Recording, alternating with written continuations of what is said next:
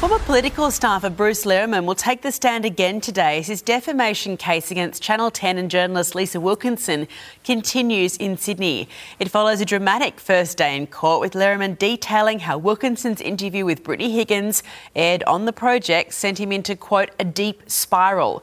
Channel 10 has indicated it will rely on a defence of truth and qualified privilege, and it has been reported they will seek a lip-reading expert to analyse CCTV vision of Higgins and Lehrmann in Parliament.